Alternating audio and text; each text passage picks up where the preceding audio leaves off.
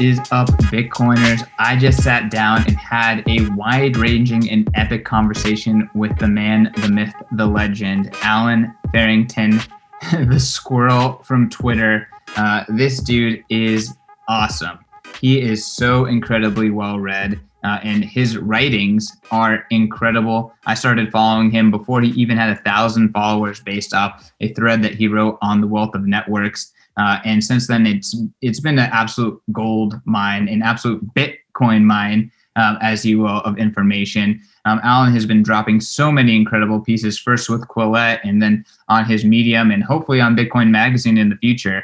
You got to listen or read all of them. Guy Swan, our man over at Bitcoin Audible, has read a lot of Alan's articles. But we dive into several of them, and we dive into kind of like a cosmic and heady understanding of Bitcoin on this podcast. I think you guys are going to really like it. Before we get into it, though, I want to tell you about the Bitcoin 2021 conference. Alan is going to be speaking at the conference. He has an epic talk. We teased it a little bit in this show, but there's going to be so many incredible panels. I myself will be moderating a panel on the circular economy. But we have topics on, why you should be bullish on Bitcoin, why maximalism and plebs matter, the technical side of Bitcoin, layer 2, smart contracts, everything really. Like, it's all there, and you can go check it out on the website, b.tc/conference. Check out the agenda, check out the speakers, check out the sponsors, check out the ticket page. I mean, if you listen to this at this point and you haven't bought a ticket, you probably already missed out. But there are a few tickets left, maybe. And if you want to get the best price, you got to pay in BTC. So you can buy in fiat, you can buy in BTC. And if you want to get the best of both worlds, you want to spend your fiat and pay us in BTC, you can use our partner MoonPay to do so. So MoonPay is built directly into our ticketing page, and you can use Apple Pay, Google Pay, Samsung Pay, your debit card, your credit card in order to make a transaction fee-free transaction and pay for your ticket in BTC using fiat. We get paid out in Bitcoin. You get to spend your dirty dollars. It's the best of both worlds, and you get a discounted ticket to the best Bitcoin conference ever. You can see Alan live there. You can see Michael Saylor. You can see Jack Dorsey, and so much more. Y'all are going to love this one. Let's just jump right into this podcast.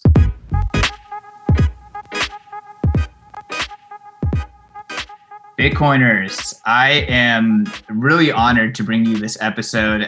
This is a man who's been putting out incredible work and is not on a lot of podcasts. I am sitting across the screen from Alan Farrington. Alan, welcome to the Bitcoin Magazine podcast. Thank you very much. So, Alan, I don't know if you know this, but I've been following you since before you even had 1,000 followers. I just remember your Twitter. You're in the sub 1K club. Yeah, no, absolutely. But your Twitter threads were just incredible. And then you broke down the Wealth of Networks by I forget. Yeah, Yochai Benkler. You remember that? Yeah. I don't think I broke it down. I mean, that is an incredible book. It was more I just quoted my favorite parts of it. I don't want you to give me too much credit here. Like, I don't have anything to add to that. Everyone should just go read it. It's an absolutely incredible book. For me, the two most important books that you can read are The Wealth of Networks and The Sovereign Individual. Absolutely. I actually think you might be plagiarizing me a little bit there, because I think I responded to somebody saying something like, other than The Sovereign Individual, what should I read to understand Bitcoin? But that isn't about Bitcoin. And I gave a big list. And I'm pretty sure the first thing I said was The Wealth of Networks. Yeah. Yeah, well, that's how I started following you. Is like I read The Wealth of Networks, Wonderful. And then you were like the only person. What a cute meet. No, yeah, what a meet. And you were the only person on Twitter who's talking about it. So I was like, all right, I'm following this guy. And then that turned out to be I'm the Benkler stan. But yeah, I mean, it's been a pleasure to follow you, and the work that you've been putting out into the Bitcoin space has only gotten better and better, right? It started out with that thread that caught my attention. 10,000 followers later, you're dropping Bitcoin is Venice, and which was one of the most, I think, eloquent and beautifully written, kind of like hot, let's just call it more heady, analysis of Bitcoin that I've read. No, thank you so much. I really appreciate that. I like that you are only complimenting it and not alluding to the various ways in which it is blatantly clickbait. Well, hey, if there's any sort of like, let's just call it clickbaity nature about Bitcoin is Venice, it's in the most like high level, like sophisticated Bitcoin thinkers realm of clickbait. I really don't think that this is the average plus. I mean, the thing is, okay, yeah, like obviously that's what I was going for, but knowing that's what I was going for, I had to wrap it in clickbait or else no one would read it. So we're going to talk about Bitcoin is Venice, but before we do, I want to kind of give the Bitcoin Magazine audience like a quick intro to like, who is Alan Farrington? How did you discover Bitcoin? Why are you able to synthesize Bitcoin in such eloquent ways throughout all of your articles, not just Venice, not just Capital Strip Mine, but I feel like every single one is, is a dime or is a gem. Sure. I mean, I've been asked this a lot recently, basically when I've started doing more content where I actually talk, so podcasts and I've gotten relatively into Clubhouse as well. I've told this story a couple times there, but my sort of Bitcoin origin story is frankly just not that interesting. It's very slow. It's very gradual. It's very coincidental as well. So I think I don't even remember specifically, like this is how uninteresting the start was. I think it was in 2013. It might have been in 2014. I got into it because this is where it's highly coincidental. So I was studying math and philosophy at undergrad at the time. I was also towards the end of running a business that started that really wasn't very successful at all. But I maintained it was like a good idea, but it just lost me a lot of money. But it played really well in interviews though. So it was, I learned a lot about life. But there's, that element of entrepreneurialism there. Complete coincidence. I was fairly, not as much as I am now, but I was fairly well read on Austrian economics. And also the only job I had around that time, other than just like minimum wage, like flipping burgers kind of thing as a student, was as a software engineer. So I was a horrible software engineer, but I at least had a kind of a basic grasp of, and not even computer science, because if anything, I think that my interest in computer science is more from studying math, just, how computers work, like how code actually works. So I was ridiculously coincidentally well placed to appreciate Bitcoin when I first came across it, which I think is, I don't take that for granted at all. I know how lucky I was. I know that the traditional origin story is, you spend at least a year thinking it's stupid. And that's not at all to say that I understood it. I still don't claim to understand it now, not fully, certainly. But I think I had a massive head start in terms of not thinking it was stupid right away and taking it a bit more seriously. The only problem, though, was that as a student, I had no money. Well, actually, the way I like to say it is I had a large amount of negative money. So I couldn't buy any Bitcoin then. But I was kind of interested in it. And I think maybe the slight problem was that this will resonate with everybody immediately, that not having bought any hindered further understanding, because you really need to be exposed personally, I think, to you need to have skin in the game, as Yassine El-Mandra says, and I think wrote a whole book about to really kind of push yourself to take the next step. So that was maybe 2013, 2014. I didn't buy any until I actually had a job, which was a couple of years later. So it would have been about 2016 or so. And it was only, first of all, buying a little bit, but then maybe a year or two later, buying a lot more, that I pushed myself to really try to understand it more. That's when I would say, because I had a far more gradual path, I think my impression is, at least, than most people who describe themselves as Bitcoiners. If there's a single moment where I say, okay, then that's when it actually, I sort of became one, it probably would have been about 2017, 2018, which is like hilarious timing anyway, given what happened over the course of that year, and give me a lot to think about, a lot of new material to grapple with and try to understand. And then I started writing. I started writing just kind of more in general, well before I started writing about Bitcoin. And actually, I'm not sure that many Bitcoiners even know this, or even people who follow me on Twitter. I don't think that many know this, that the very first piece of public writing I did was in Quillette in December 2018. I think that sounds about Solid right. publication for your first public writing. Yeah, I submitted. I mean, I've been reading them for a while. I quite like them. I submitted just on a whim. I was like, yeah, why not? Let's see. They might like this. Who knows? And it was an article about PewDiePie, the YouTuber. Sorry, as if people need an introduction. Well, I don't know. People might not know who PewDiePie is. He at one point was the most followed YouTube account before he was tragically overtaken by a corporate behemoth. And that's actually what I detail in the article, how sad that was and what it speaks to in larger cultural terms. But the thing that's really funny about that, though, is that this was before I even had Twitter, and I kind of regretted not creating a Twitter account in anticipation of this being published in Quillette, because it completely blew up and it shut down their servers when PewDiePie retweeted it. They briefly went offline because so many people immediately clicked on this Quillette link when PewDiePie retweeted it with like an emoji or something. I think his only comment was like a winking face or something like that. But yeah, I regret not having Twitter, because I probably would have got to 10K followers almost immediately, but it did really well. A couple of months after that, I got Twitter basically because I was convinced by prominent Bitcoiners who were just personal friends that I sort of had to in order to understand what was going on. And so, yeah, then I got Twitter in February or March 19, and then started putting out Bitcoin content bit by bit, gradually building up to, yes, Bitcoin is Vegas, which I'm sure is what you want to spend the most time talking about. I mean, I want to talk about kind of your journey more than any particular piece. Yeah, sure. But like, I guess let's talk about, obviously you're a talented writer. That the piece in Quillette blowing up, I'm sure is, no accident. I'm sure is timely, as well as, got the endorsement of the subject, but I'm sure it was a fantastic article. All of your articles that I've read have been fantastic. Can you just talk about maybe like your journey through, thinking about Bitcoin and then synthesizing Bitcoin into these incredible thought pieces?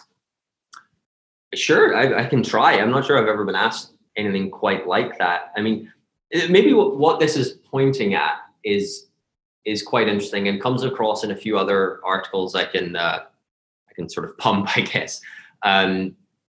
There articles, man. There were, yeah. Well, yeah, I'm sure you can put the links in, however this is, whether tweeting them out or whatever, or putting them under the description for the podcast. All the articles will be in the description, y'all. If yes, you're listening, smash the articles, read them all, listen to them on Bitcoin Audible. Alan is the man. If you're just learning about him now, shame on you. All right, let's keep going. So besides the Quillette one, I'm sorry, I don't think I even mentioned this in the previous thing, the previous remarks about that Quillette article. What was funny about that was that it's nominally about PewDiePie, and then it's, I don't know, sub-nominally about the unfortunate architecture of the internet and why YouTube and hence Google and Alphabet have the power that they do over PewDiePie that I'm lamenting in the article. But it's actually obviously about Bitcoin, despite not ever mentioning Bitcoin. And I think that was part of why it did so well, because the right people realized that. There's something absolutely hilarious in this as well that I'm going to bring up. I'm going to frame this as self-deprecatingly as possible because people will realize it on their own. So I want to front run it. I want to get ahead of it. There's a link to the Bitcoin white paper in the Quillette article. And I don't remember if this is my fault or not. I assume it probably is my fault. But I'm going to blame the Quillette editors just because they can't prove me wrong. As far as I'm aware, that link only works on Chrome because it has some stupid Chrome prefix thing on it. So actually most people clicking on the link thinking that they might get to the Bitcoin white paper will get some Google-esque error. So if anything, that shows that I had not fully become a Bitcoiner, and that nobody ever fully does. But this was one such error on the way. But anyway, so yeah, the other two, which were quite a bit later than that, I forget the exact time. Doesn't really matter. They were both in another magazine called Aereo. The first one is called Towards a Free and Open Internet, and then the second one is called, I believe, A Blue Sky Vision for Social Media. And that in particular, people will probably get the reference right away. that was commentary on how Twitter's Blue Sky project had come about. But the reason I'm bringing these up in the first place, to get back to your question, is that I don't think this would be that unusual for Bitcoiners, but maybe a way of like taxonomizing me, where I fit within people who like Bitcoin for whatever reason. I wouldn't actually say that I like Bitcoin just on its own. I think that I see Bitcoin as by far the best example and the most powerful, for like totally obvious reasons we don't really need to go into, but the best and the most powerful, the most successful, and so on and so forth example of not just free and open source software, but worthwhile attempts to re-decentralize the internet. I think actually my sort of, I forget how you fit, my journey, was that it? Or my approach to Bitcoin was actually more through dissatisfaction with, I mean, obviously on the one hand, central banking, etc. Like I said, I had the Austrian literature more or less down. But I don't think that, even though I sort of was drawing on all of that, that wasn't what actually motivated me. I don't think. Obviously, I'm just trying to recreate all of this experience now, but I think what motivated me was general dissatisfaction with understanding how centralized the internet actually has become. And also that hardly anybody realizes this, and it's really annoying. And, if you say, there's a great way to test this, by the way, which I discovered entirely by accident, which is if you check, if you're talking to someone and you're not sure whether they're on board with this, just ask them if they know the difference between the internet and the web. And they'll very likely say no, if they're being honest, right? And even if you have quite high expectations of that person's kind of general education. And to be clear, I don't think that's in any way, if somebody does say no. Do I know? Honest, I don't think I know. So I failed the test. Well, there you go. See, even some Bitcoiners don't know. But if you did, you'd be an even better Bitcoiner because you'd be mad about it. But I don't think it doesn't reflect badly on any individual who says that. It reflects badly on society. That this is a very Yochai Benkler thing, by the way. He wrote that book so long ago that he didn't anticipate this, I don't think, but it falls out of it very naturally that people are just so used to how, like, the end product, right? They're used to the output. But if anything, the output has become so good, so slick, that they're not even motivated to think about the throughput. And the throughput has become awful. And drum roll, Bitcoin fixes this. Okay, so what's the difference between the internet and the web, and how does Bitcoin fix this? Oh, you're just putting me on the spot in an entirely unhelpful way. I'm not sure I can actually give the correct answer to that. And I'm also not sure that Bitcoin fixes that specifically. Okay, so what I say is something like, the internet is largely physical infrastructure that enables data transmission. The web is a particular protocol for data transmission, specifically hypertext transmission. But as it's since, expanded its capabilities to have effectively any kind of media. TCP/IP, pretty much building off of that. Yes, That's yes. what you consider to be the web. So the internet is the server infrastructure globally, and then the web is. Oh, it's way more than that. I think it's actually more helpful to not. Well, you probably have to throw servers in there. I tend to think of it I think of it as more helpfully describing the physical infrastructure of the network. I mean, there's no really. This is like semantics at this point. The servers, the cables. I'm very quickly getting out of my depth, as you can tell.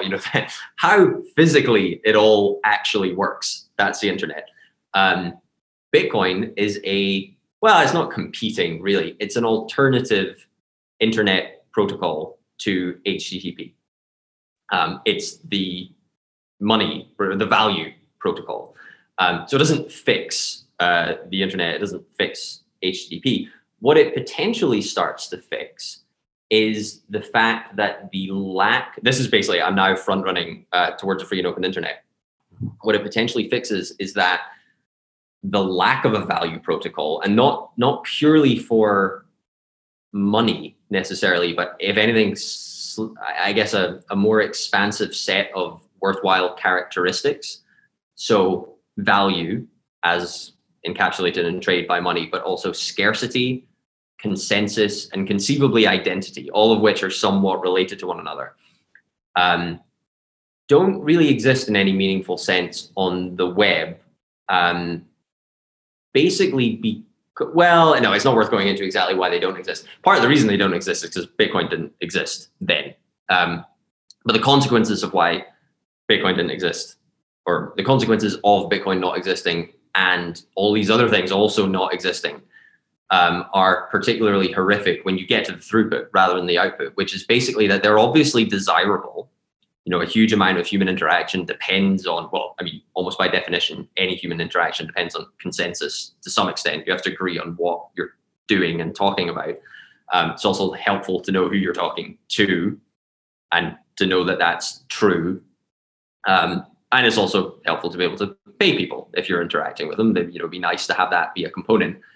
But the fact that those building blocks were not there prior to Bitcoin meant that anything that ideally involved identity or consensus or money, obviously, had to be centralized. And it had to be there had to be this facade of a protocol for identity, say, existing, which I think is fair to say, maybe not anymore, but for a long time, Facebook is basically, and it's assorted entities. We're more or less the protocols, and email to some extent, yeah. But then Google sort of swallowed that in terms of forcing Gmail into everything. So between Facebook and Google, between the surveillance capitalists, they more or less recreated these identity protocols, but they're not real protocols. They're really apps, and Google and Facebook are the central parties that control everything. And if you're naughty, they unperson you. And obviously for money, it's even worse because it's far, far more heavily regulated. Bitcoiners will need no particular explanation of that. But I think, if anything, what's interesting, why I think Bitcoiners might like that article in particular, is thinking how this extends beyond just value and just money, because a lot of things can be tied into it that are, I wouldn't say they're worse necessarily, but they're bad in similar ways. And Bitcoin fixes them, conceivably, if the infrastructure is built out enough, not just Bitcoin on its own, but to give an example of this. So if or when, hopefully, Lightning is liquid enough, widespread enough, the tools to integrate it are simple enough and robust enough, can almost certainly do away with most internet advertising, because there would be no way for a content creator to need to monetize that way. They can just yank all the JavaScript out of however, it doesn't even matter what it is. If it's a web page, if it's podcasting is maybe a bit different, so it's not the best example. But all of the I'm actually not joking or being ironic this time. All of the surveillance of the surveillance capitalists can just be removed, because the people who it's allegedly, it is benefiting them because people need to have a way of monetizing.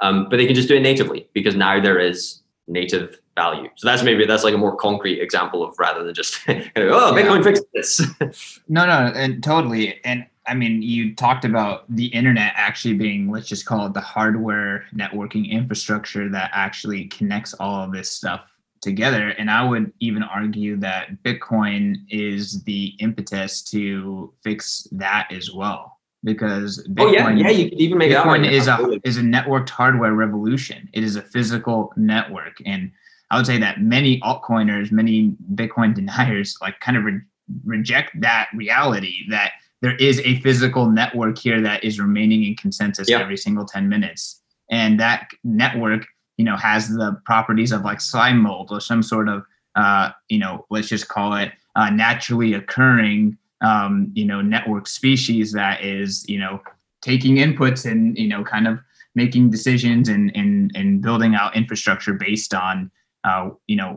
where the resources are, right? Where the physical resources are. So I'm curious what your take is on that.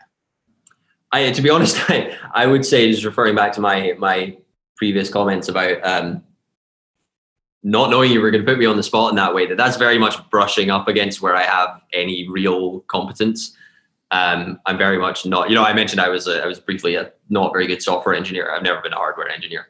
The one thing I would say, though, just to kind of keep it going in that direction, is this is just about the edge of what I can actually claim to understand. Very similar example to, I don't think I actually used the word, but implicitly micropayments with Lightning enabling monetization of content. I think there's a really interesting, and as far as I can tell, entirely open question as to how ultimately hardware, how hardware needs to, or well, it's better to say has the opportunity to adjust to the ability to stream money for usage. So to effectively to meter computing resource. Because surely if that's possible at any meaningful scale, absolutely it will change. It can't not change because it's set up to work in a world where that's just not possible. It's ultimately all paid for with bank transfers, which is not a good idea. It's not very efficient.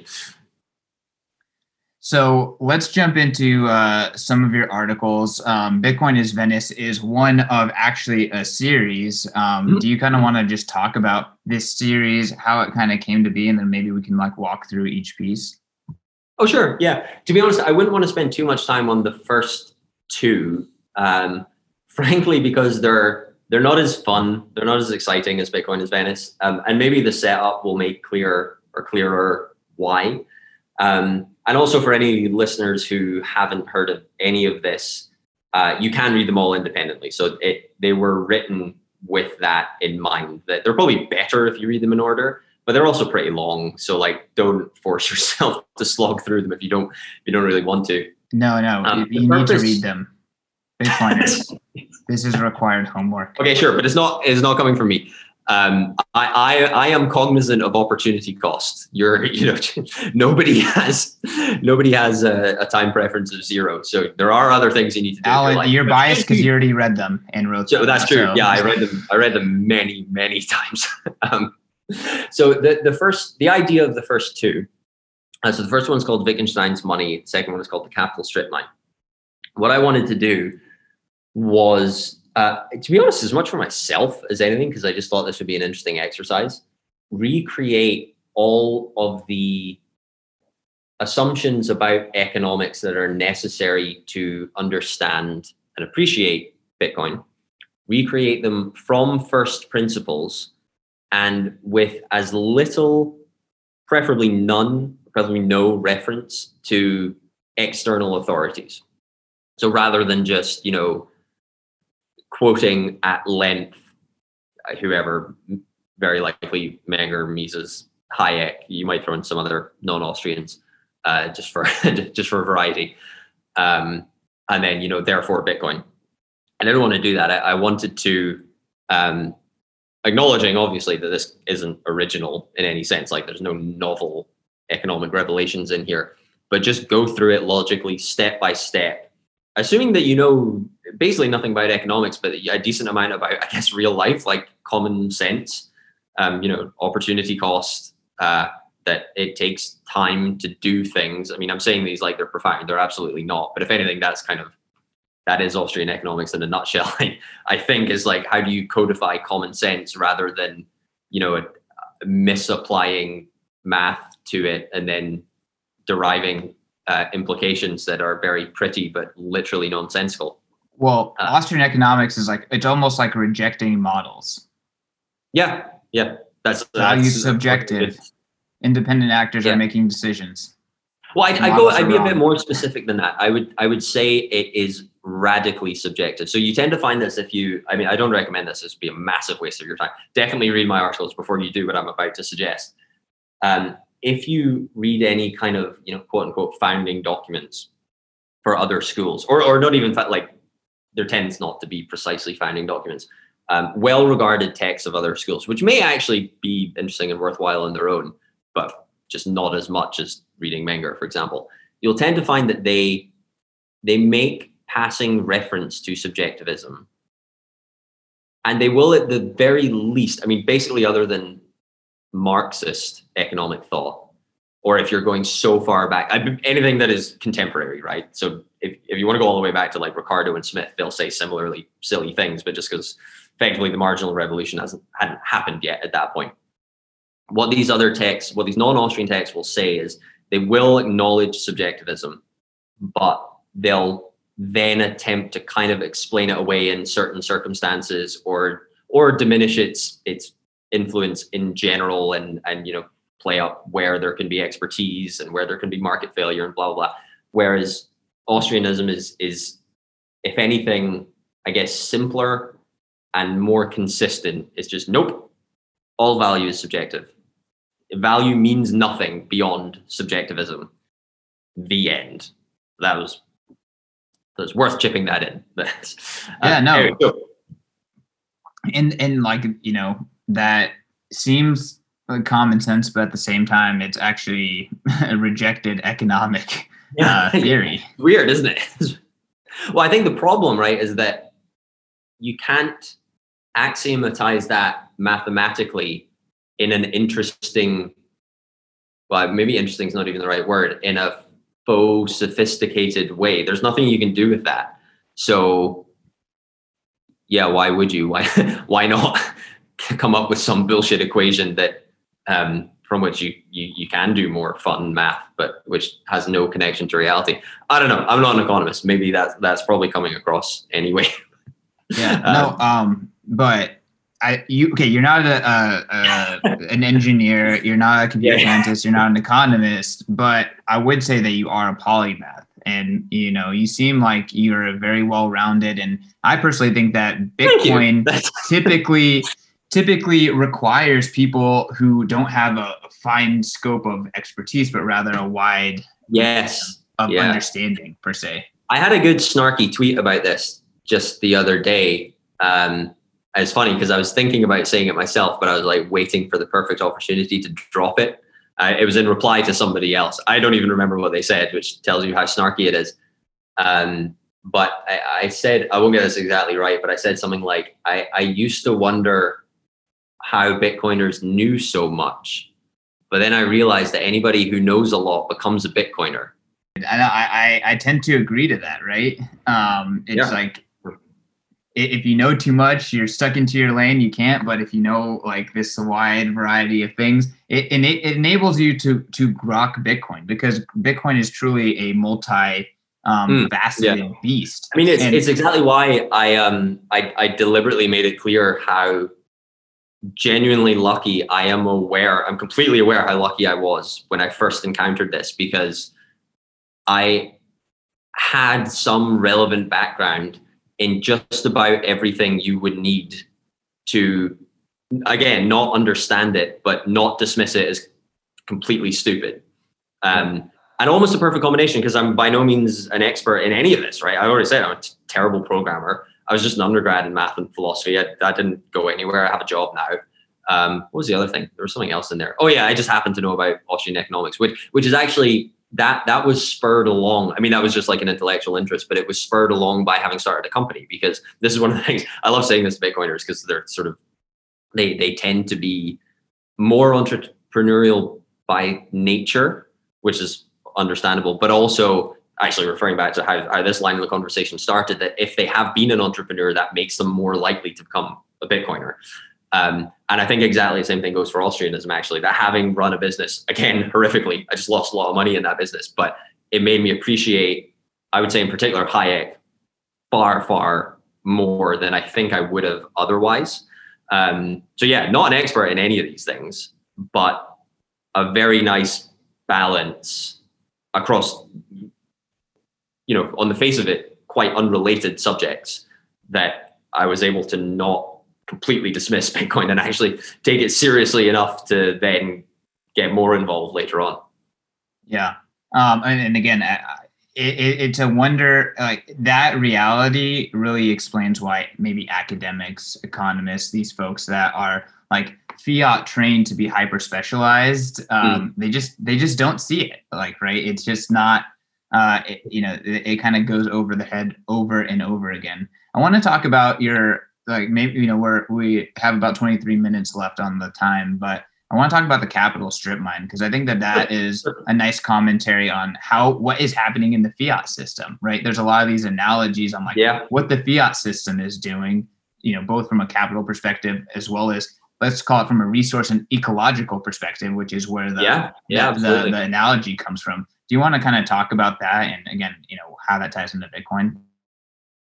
Sure. Yeah. So, I mean, there's a couple of different directions I can go in. I'll cover them very concisely now, and then you can dig in wherever you think is going to be the most interesting. So I'm really pleased you mentioned the ecological perspective, because that explains the name as much as anything else. That obviously I'm alluding to strip mining of natural resources, but explaining how capital is a resource that you can nurture and grow, or you can just consume it and then wonder what went wrong.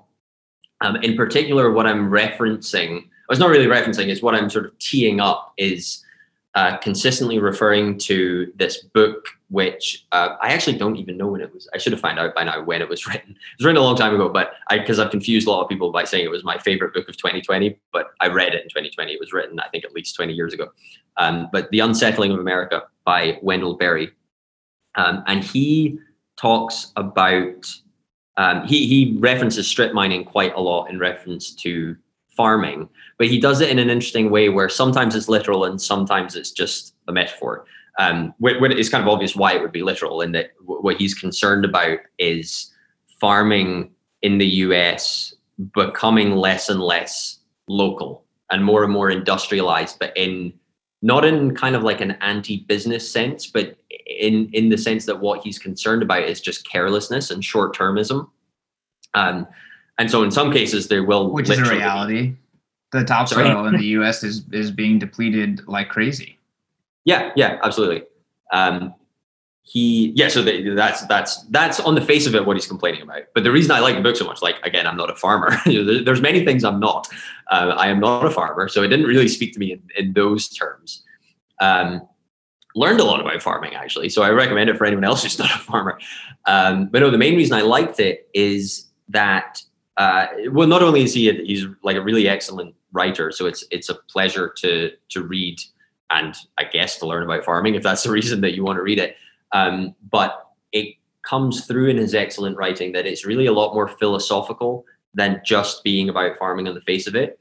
And I think it's a very natural analogy. Like, a lot of the quotes that the reason I use quotes in the first place is they're highly applicable to, I guess, what I'm calling capital strip mining on the one hand, but conceivably any situation where some intangible resource is being consumed because people don't appreciate it in the first place. I think that's like in the broadest strokes possible. And the book is effectively, I guess you could call it like a lamentation of that happening specifically with farmland in the US, but also just in general, wherever that's happening, it's sad. And that it wouldn't happen where this not done in such a clumsy top-down manner. And this is why I referenced localism before, that clearly that would never happen where the resources actually locally controlled as they originally were, and certainly in farming in the cases he's talking about. But again, in every case this could conceivably apply to, including the ones that I'm sure we'll talk about in a moment, where the resource I'm claiming is capital, because it only emerges locally in the first place. It comes about because somebody has taken on I guess you could say, a custodial role, and has been adequately long-term oriented to sacrifice consumption, to forgo consumption in order to build up this resource. So just to round out the link to your initial comment, that in the case of farming, and you could probably go a bit beyond farming and still have this be true without it being too abstract, but it inevitably leads to minor ecological disasters. And I only say minor because they tend to be, not to downplay their significance, but rather just to reflect that it's local successes that are then destroyed. So because the successes are necessarily local to start with, so only minor in the sense that they're fairly limited, but that approach to managing the resources ultimately consumes all of them. So it's sort of just aggregating minor failures until they become major failures. Yeah, I mean, and if you were to now go from the ecological perspective to like the economic perspective, you definitely see that today in in the current economy, the repo the repo markets, QE across everything, pricing breakdowns. There's all of these crazy symptoms that are kind of a result of this same mental model of managing the economy from a central bank perspective. I'd go a little bit further than that. It's not to disagree at all. I'm sure you're completely on board with this, but just specifying what exactly the problem is. And this is part of it. There's a line towards the end of the Capital Strip Mine where I say something like, hopefully I won't be tarred and feathered as a no coiner apologist shill. But this won't necessarily, like this, as in this setup, this economic setup won't necessarily lead to disaster. It just very probably will. Because it's, I guess maybe what a good way of thinking about it is it comes down to the incentives of those involved. So that's where referencing, it's a bit, I guess, loose. It's somewhat vacuous on its own as terminology, but top down versus bottom up. If you have a top down approach, whether it's to, agribusiness in the US, as Wendell Berry's very upset about, rightfully so, or central banking as gradually consuming, everything in the economy effectively, gradually bringing more and more price signals under its control. You are not, if you're in the position to affect that, you are simply not incentivized to be as long-termist as is necessary to care for this resource. And again, in this case, capital. We're probably focusing more on capital now than farming, because again, I'm not a farmer. I just like the analogy. It's a very good analogy. Well, I mean, I think it's a great analogy just because, one of the biggest things that I would say Bitcoin deniers don't get is this idea that fix the money, fix the world. That the broken nature of our money is leading to so many of the problems and symptoms that we're dealing with today. So they almost underplay the importance of this and how interconnected the whole system is. Yeah. I like that you said don't get rather than disagree, because I think that's key.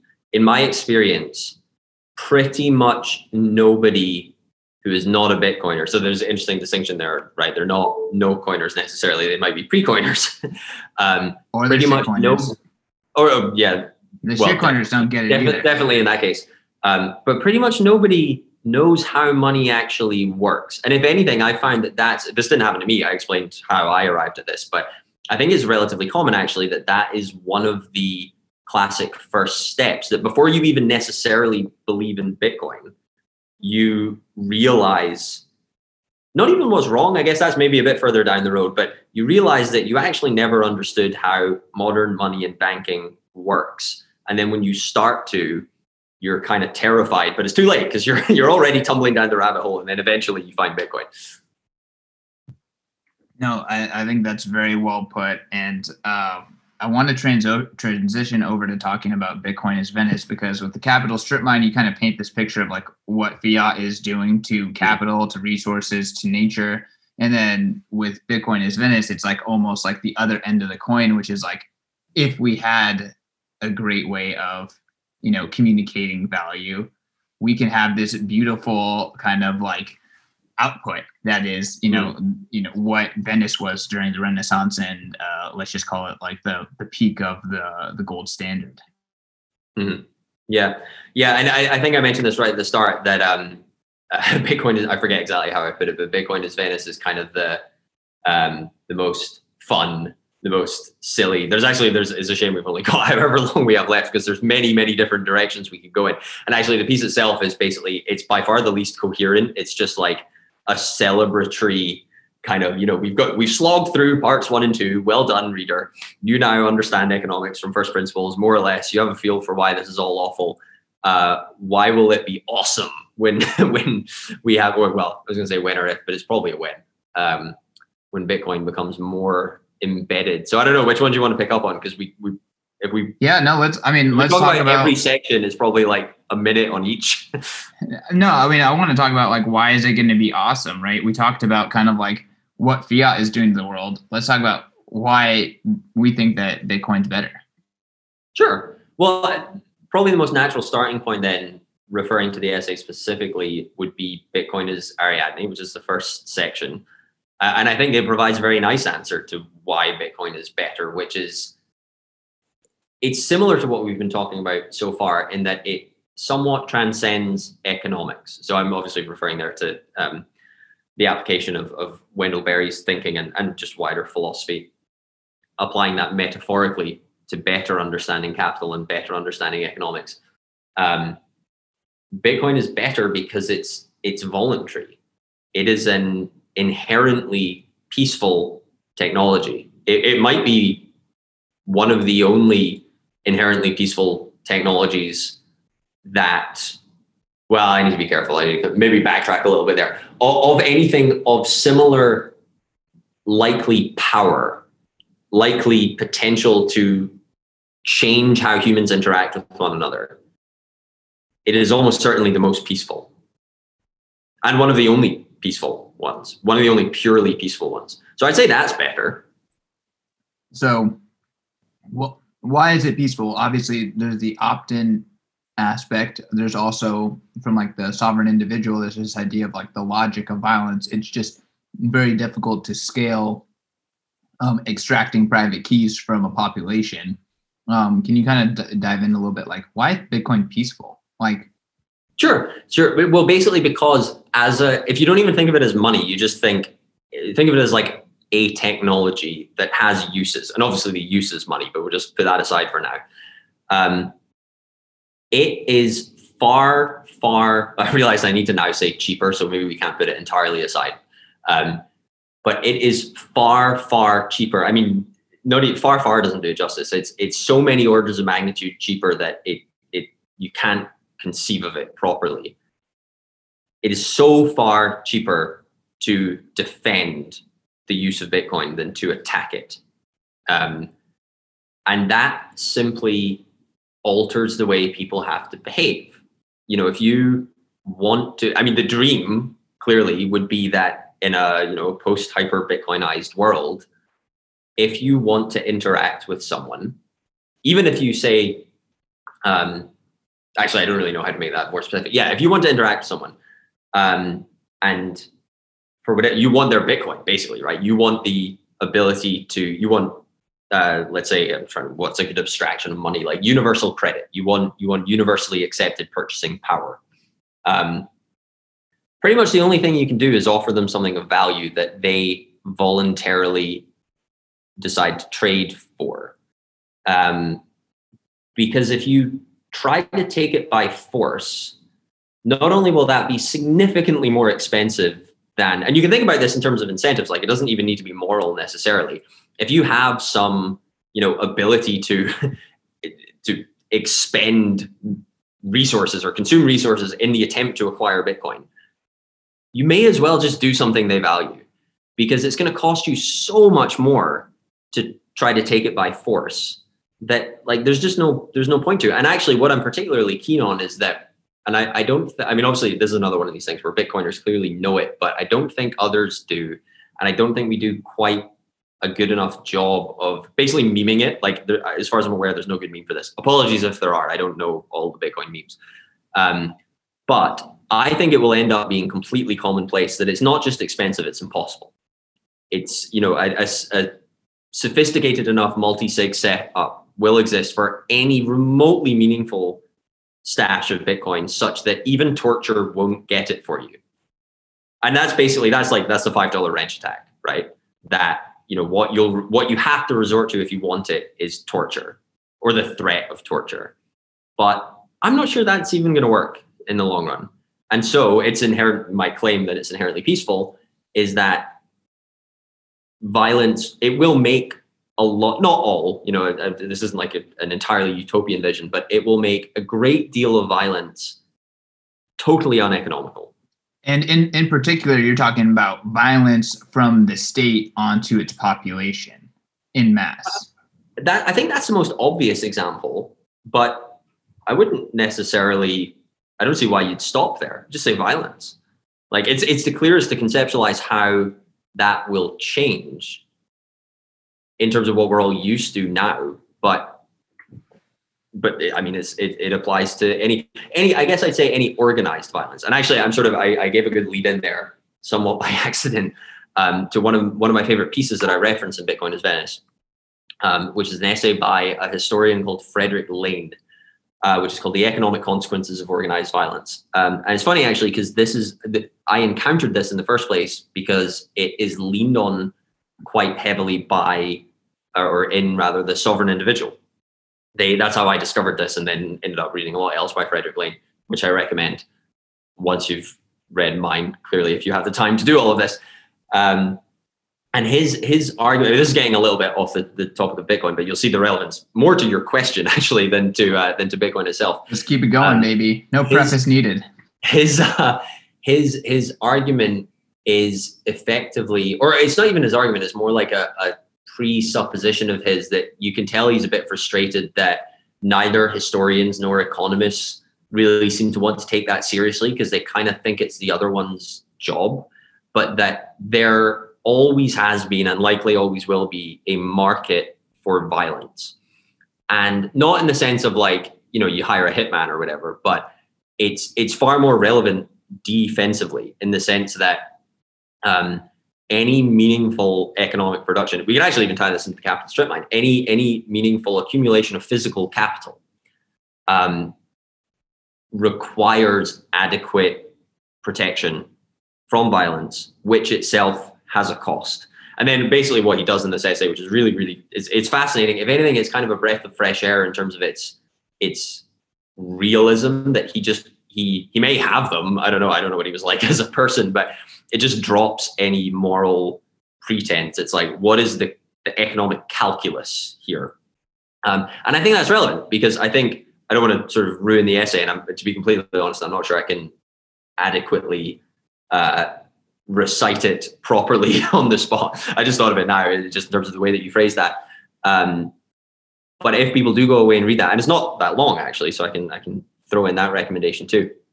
If you go away and read that, I think you'll come out with possibly an even stronger appreciation for Bitcoin, because you'll realize that it's not just, it's not just the organized violence of the state, whatever you even mean by that. It's any organized violence.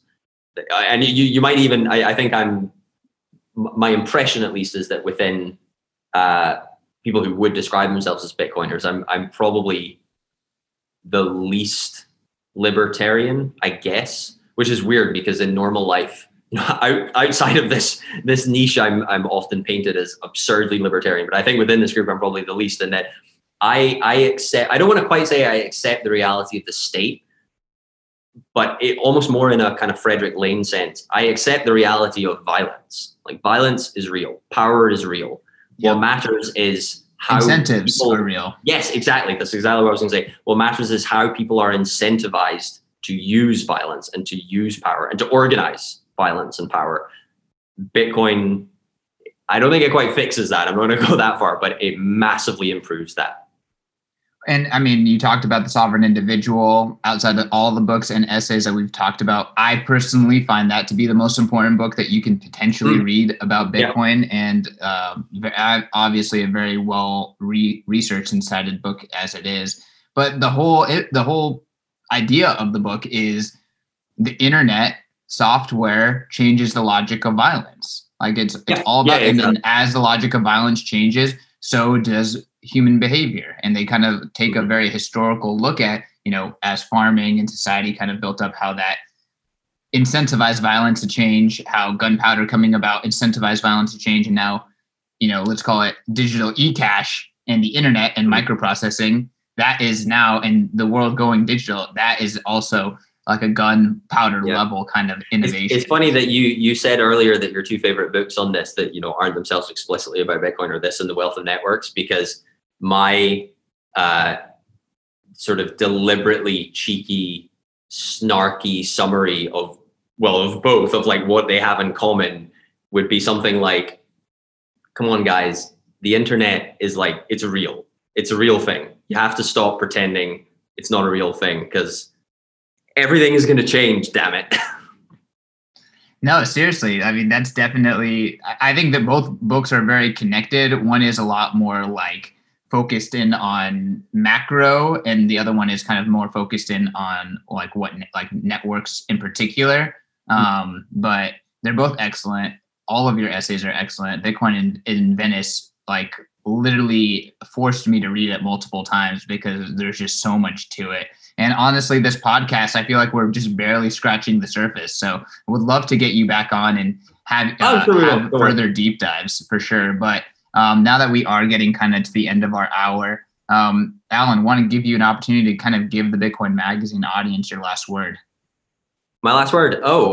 Come to my talk, I guess. The whole point of this. We didn't even talk about the talk. I'm going to be, I'm going to be speaking in Miami in a couple of weeks. It's just going to be amazing. I have not written it yet, but it's going to be good. Yeah, I mean, since we didn't talk about the talk and you haven't written it yet, I'm just going to completely not talk about it at all. But no, I'm kidding. Go to b.tc you have the title. I know more or less what I'm going to say. I do actually need to sit down and like do some slides and stuff like that. I'm not completely going to wing it, as fun as that would be. I don't know if you ever heard of this, by the way. You know, you can find this on YouTube. There's a game where people get a PowerPoint that they've never seen before and they have to present it. I thought that'd be kind of fun for this. I'm not going to do it. Don't worry. You're going to give the audio only. You guys can't see how terrified Christian is just now. I'm not going to do that, but it would be really funny. So what's the title of the talk, and just give us the high level? Sure. Yeah. So the title and subtitle is important because the title is incredibly pretentious, and then the subtitle tells you what it's actually about. The Milk of Paradise. Title, Bitcoin in the Western Canon, subtitle. The idea, it's kind of, I almost don't want to ruin it because I don't really tell you what the talk is about until maybe a third of the way into the talk. But the idea is basically that I think we need to, not exclusively, certainly, I didn't make that completely clear. We need to expand, need to make an effort to expand the appeal of Bitcoin beyond just what I'll very loosely characterize as tech and finance, right? So not that there's anything wrong with them. They're clearly important and they're clearly appealing to some people, to many people.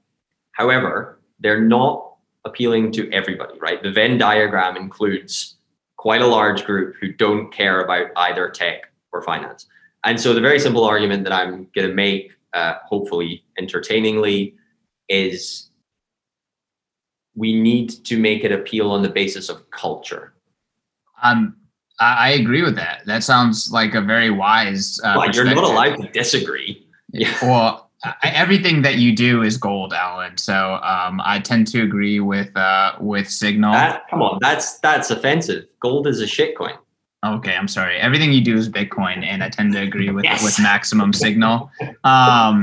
So we hit our time. I got someone in the waiting room who's trying to talk to me. Where can people find you? Where can people learn more about you? And, obviously, if you're not going to Miami, we're already sold out. So sucks to suck. But you can catch Alan's talk being streamed live on Bitcoin Magazine YouTube. Yeah. I'm not sure I knew that. I feel like I probably should have known that, but that's fun. Just Twitter, honestly. Like, there's a couple of other places, but it's all coordinated through Twitter. So you can... Fantastic. Dig into the rest. That's what we coordinate. Great tool. Exactly. What's your handle? Alan F32. All right. Awesome. ALLEN F32. Y'all, go give Alan a follow. We're going to get him back on the podcast. This, we just got a little taste of what is cooking in this guy's brain. And like I said, be at Bitcoin 2021. See him speak about, just the milk of paradise and what Bitcoin is going to do to the world and how we're going to appeal to the masses. But until then, follow me at CK_Snarks. Follow Bitcoin Magazine at Bitcoin Magazine, and give us those 5-star reviews. You know the drill. Peace. Thank you so much. A quick reminder that all of the content in this episode is for informational and entertainment purposes only. You should not construe the information as legal, tax, investment, financial, or any other advice. Nothing contained in this presentation constitutes a solicitation, recommendation, or offer by BTC Media the Let's Talk Bitcoin podcast network, or any third-party service provider to buy or sell securities or any other financial instruments. Do your own research.